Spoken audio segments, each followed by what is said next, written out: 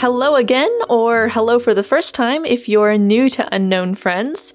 This is my weekly book review podcast, and I'm Rochelle Ferguson of Kittywam Productions. In case you don't know, let me just explain that Kittywam Productions is my company and website where I blog regularly as well as publish my original plays and skits written especially for performance in churches, schools, homeschool co-ops, and Christian theaters. But besides being a writer and a writing teacher, I'm also a reader. And since I believe that thoughtfully reading and then discussing books is a fantastic way to develop both the mind and the heart, I started this podcast to encourage that process of reading and thinking and sharing. So what you're listening to today is my 12th episode. For some reason, I wanted to say dozenth episode, but I suppose that's a fake word. Actually, I went and looked this up, and dozenth is a real word.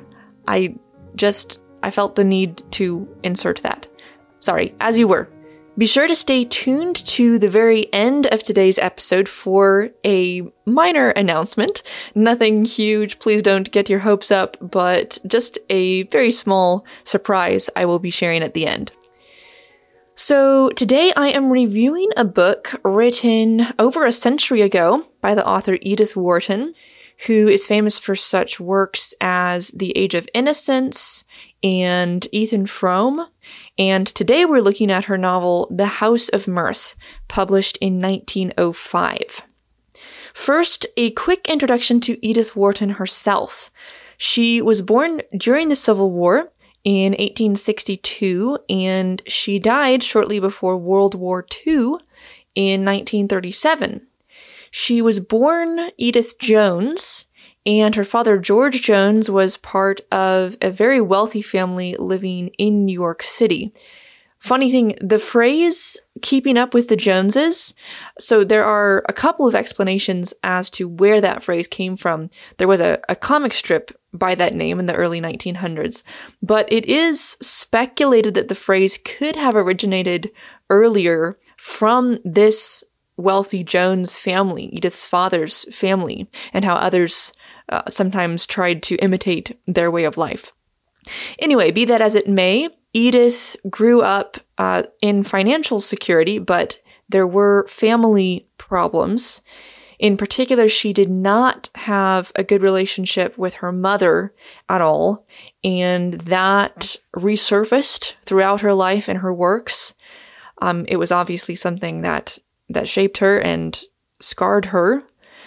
She was, however, well educated, though in some ways largely self-educated. Her family traveled quite a lot in Europe, and Edith learned French and German and Italian. She read voraciously as she was growing up, although her mother told her, and she did obey this, that she was not allowed to read novels until she was married. Anyway, Edith did start writing at a young age. Before she was even a teenager, she was writing poetry and translating poetry as well. Her first piece of work ever published was a translation of a German poem when she was just 15. And when she was only 11, she even started trying to write a novel. I don't know how she approached writing a novel when she hadn't read any, but she tentatively showed the beginning of her novel to her mother, and this gives you a glimpse of their relationship.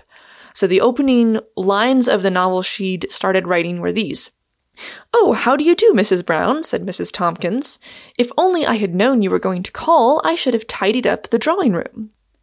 And Edith's mother read this, and all she said was, "Drawing rooms are always tidy." That's it. As you might imagine, Edith stopped trying to write novels for a while. But she didn't stop all writing. She focused mostly on poetry for a while and got several more poems published throughout her teens. She does not seem to have written much prose, or at least it wasn't published until a little later. Her first Short story was published when she was 29, and her first novel not until she was 40. But in the meantime, in 1885, at age 23, she got married, and she and her husband traveled a great deal, but he unfortunately suffered from depression, and this just worsened as years went by until Edith finally divorced him in 1913, after they'd been married almost 30 years. By this time, she had already published several novels, including The House of Mirth, and this is worth noting, she was also a designer, so interior design and garden design, and she wrote several books on this topic throughout her life as well. But anyway, in 1911, shortly before getting divorced, she moved to France, where she lived for the rest of her life. She lived in Paris all through World War I, and she worked hard for the French war effort. She raised funds and sheltered refugees, helped open hospitals, and she even visited the front lines several times. And then after the war in 1920, she published what might be her most famous novel, The Age of Innocence, for which she received, and actually was the first woman ever to receive, the Pulitzer Prize for Literature in 1921. The rest of her life, like I said, she spent in France. She was continuing to write several more novels, some short story collections, and also her autobiography, which was published just 3 years before her death from a stroke in 1937 at age 75. So that gives you an overview of Edith Wharton's life, and now let's turn to this novel, one of her earliest, The House of Mirth. She derived the title from a verse in Ecclesiastes, verse 4 of chapter 7, which reads, "The heart of the wise is in the house of mourning, but the heart of fools is in the house of mirth." And I think that pretty well indicates the tone of the whole novel. The story is set in a very frivolous world, so there is some humor, some satire, but at its core, the book is a scathing critique of the society it portrays. Wharton relies heavily on irony, and she unmasks the hypocrisy of society, as well as the tragic way lives are wasted in pursuit of society's acceptance. So specifically, she's looking at the aristocracy centered in New York in the Gilded Age, in the late 1800s, which is the community she herself grew up in. She exposes the double standard by which people judge one another in that society, supposedly condemning immorality and impropriety unless the individual in question is wealthy enough or well-connected enough to get by. And then in the middle of this society, in Wharton's novel, is our heroine, Miss Lily Bart. So Lily grew up in luxury and refinement, but she lost her parents and her family's wealth when she was 20 years old. And since then, she's been under the protection of her wealthy but somewhat stingy aunt. When the novel opens, Lily is now 29, still unmarried, but realizing that it's about time, she really needs to find a good match if she hopes to remain in the aristocratic lifestyle to which she is accustomed. Lily is very beautiful still at almost 30 years old, and at the beginning of the story, she has her sights set on a Mr. Percy Gryce, who is rich, but Lily admits to herself she does not find him very interesting. He is conservative and rather austere, and she is lively enough that she has a hard time imagining herself really happy if she were to marry someone as stoic and reserved as Mr. Gryce. In contrast, she likes a young lawyer she's known for several years, Lawrence Selden, But he, while able to mingle with aristocratic society, he is really in a class beneath the people Lily associates with. And so she believes it would be impossible for her to ever marry him because she could not bring herself to give up the luxuries she's used to. She abhors what she calls dinginess, which is something she learned from her mother. And this aversion is a deep motivation that keeps Lily striving for a place in high society, even though she does dislike certain aspects of the aristocracy. But the plot moves forward. She's hesitant about Mr. Gryce, and then financial difficulties press in on her due to gambling debts she accumulates. And she then seeks help from Mr. Gus Trenner, the husband of one of her good friends. And then that situation turns sour, and she ends up owing him a lot of money and estranging herself from her friend. So then Lily accepts an offer of help from another friend, Mrs. Bertha Dorset, but that does not end well either. And it's just this gradual but unstoppable descent into more and more trouble as the story progresses. Now, there are highs as well as lows. Lily gets herself out of many of the plights she finds herself in, but if that verse from Ecclesiastes hasn't already given it away, I'll try to make it explicit now. Lily lives in the house of mirth, the house of fools. While in many ways she is just a victim of the foolish people around her, yet she chooses to dwell among them. And as long as she stays there, it's really impossible for things to end well. Because we're not talking fools in the sense of just silly people. We're talking the Ecclesiastes sense of fool. Someone who scorns wisdom and integrity. Someone who wastes their life and draws as many others into their downward spiral as possible. Yeah, so in other words, this is not a particularly cheerful book. It has moments of light, moments of hope, but its central purpose is to sober and challenge its readers. So let's dig into this a little. What more specifically are the novel's insights?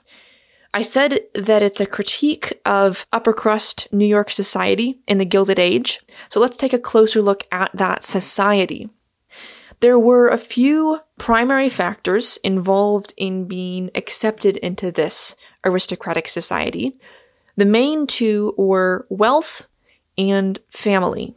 Really, wealth is number one, and long-established wealthy families were the core of the aristocracy. And late in the 19th century, you were starting to see some new wealthy families starting to become established, although that took some getting used to. At first, new wealth was looked down upon, but eventually the fact of wealth itself took precedence over family connections or family history. So the older families might still raise their eyebrows at the rich newcomers, but the new arrivals were eventually accepted into aristocratic circles. So your financial circumstances and your family connections were the main things that could establish your respectability. But then there was a third thing, which, as you might expect, involved your own behavior. So there were certain social conventions, as well as just a basic standard of moral integrity that had to be maintained, or you could disgrace yourself and forfeit your position in society. That said, however, family and finances typically trump everything else. So with personal integrity, there's pretty flexible criteria for you to be accepted in society. Depending on your connections and your financial status, immoral or otherwise socially inappropriate behavior can be overlooked if you play your cards right and if public opinion is in your favor.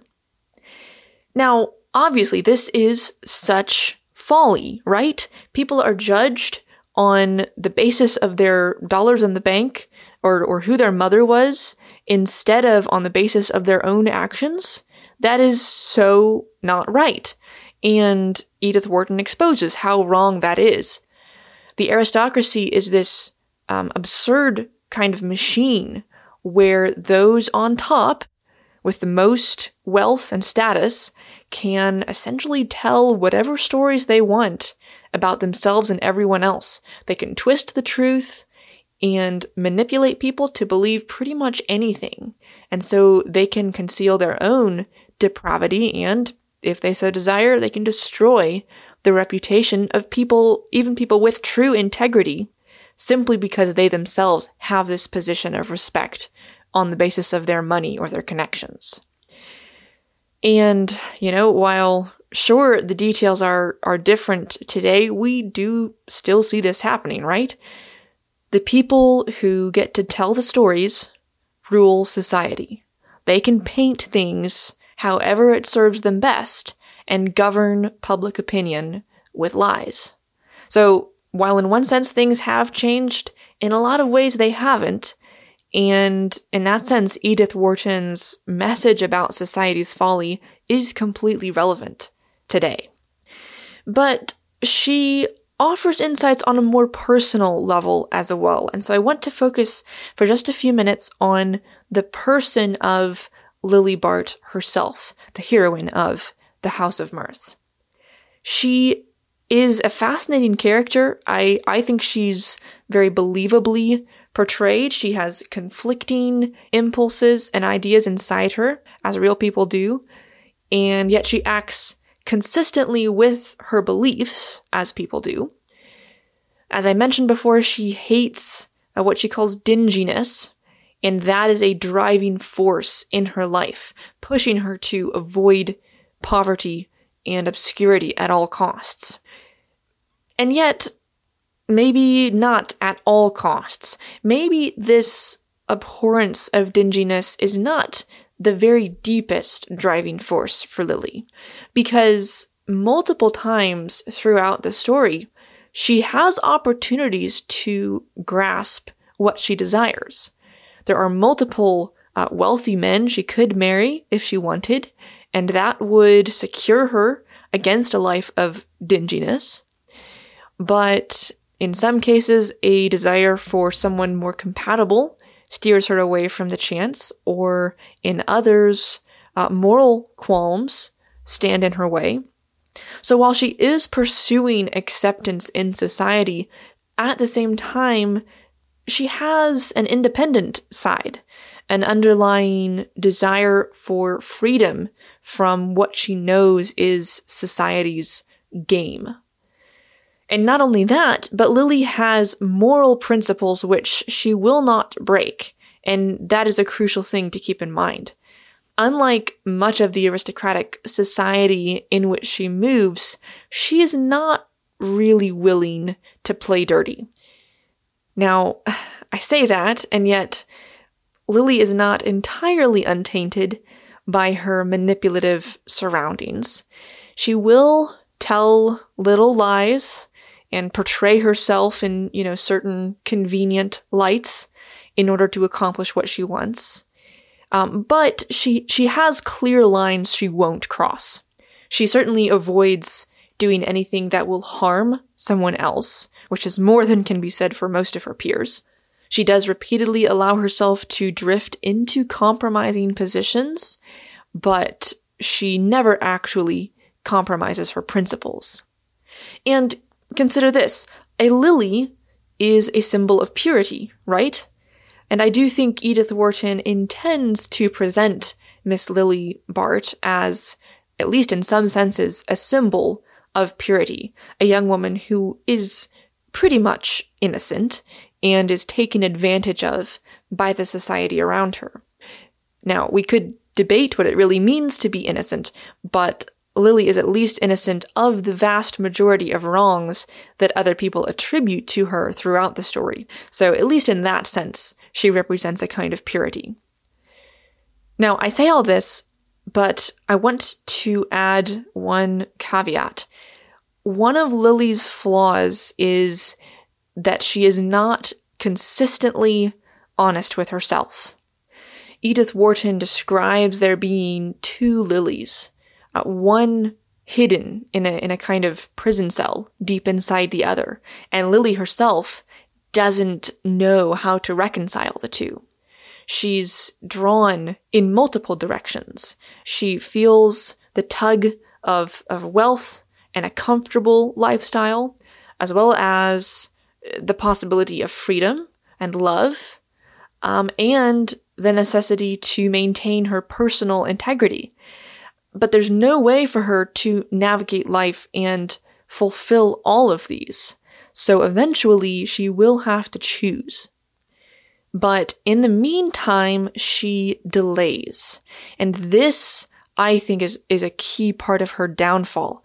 When she finds a temporary solution to some of her difficulties, she puts off figuring out a permanent solution and prefers to just enjoy things while they're pleasant. Does she really believe the temporary solution is permanent?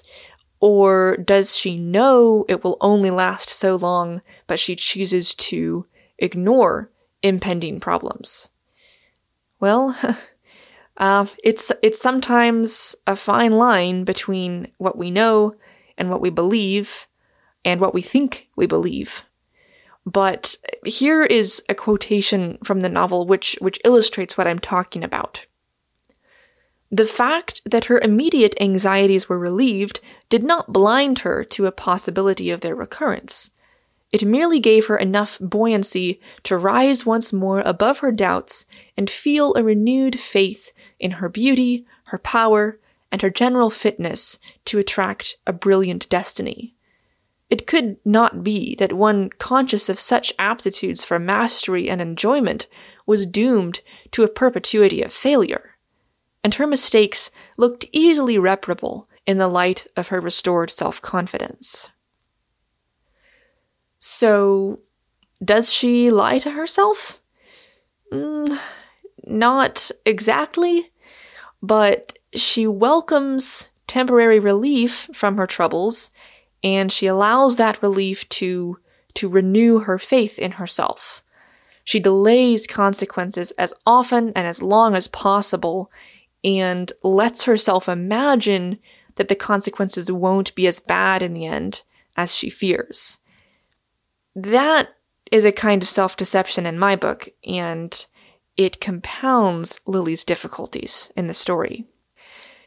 It's a tricky question, though. How guilty or guiltless is Lily in this novel?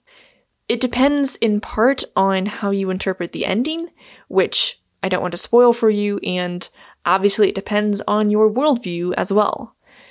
I think Lily is certainly caught in a corrupt society, and yet she keeps herself apart from much of its corruption, hence the name Lily, the symbol of innocence. But I would say she's still implicated. She embraces many of the values and images of the society around her, and while those have a hold of her, I don't think she can be regarded as entirely innocent. But you should read the book yourself and see what you think of Lily and her story. Personally, I wouldn't mark The House of Mirth as one of my top recommendations ever, but I enjoyed reading it, and Edith Wharton has some valuable insights. I would say the book poses worthwhile questions, and through the character of Lily, it explores various complexities and consequences of the life she chooses to live, but I came away from the story feeling that it had not offered satisfying conclusions. It's hard to get into that very deeply in a book review without giving away spoilers, but at least I hope my discussion today has given you a taste for what this novel is about, and if you do decide to take the time to read it, I would be curious to hear your thoughts on the society depicted and Lily's character, and also the novel's ending, whether you think Edith Wharton offers viable solutions to the problems she raises. In any case, thank you so much for listening today, and don't forget to subscribe and review the podcast if you have a moment. I will be back next week in episode 13 with a new favorite of mine, Wives and Daughters by Elizabeth Gaskell. This was my first Elizabeth Gaskell read, and I loved it, so I am very excited to review that novel, and I hope you enjoy the discussion. Now, lastly, quick announcement. As promised at the start of today's episode, next Monday, July 6th, is the birthday of my company, Kitty Wham Productions. It'll be the 5th anniversary from when I officially started the company, and so in celebration of that, I plan to release just a short bonus episode on Monday. It won't be a book review, but I'm not going to tell you what it will be, just a little surprise, which I hope you enjoy. So check in Monday for that little bonus episode, and then I will be back on Wednesday with my usual weekly book review featuring Elizabeth Gaskell's Wives and Daughters. I'll see you then!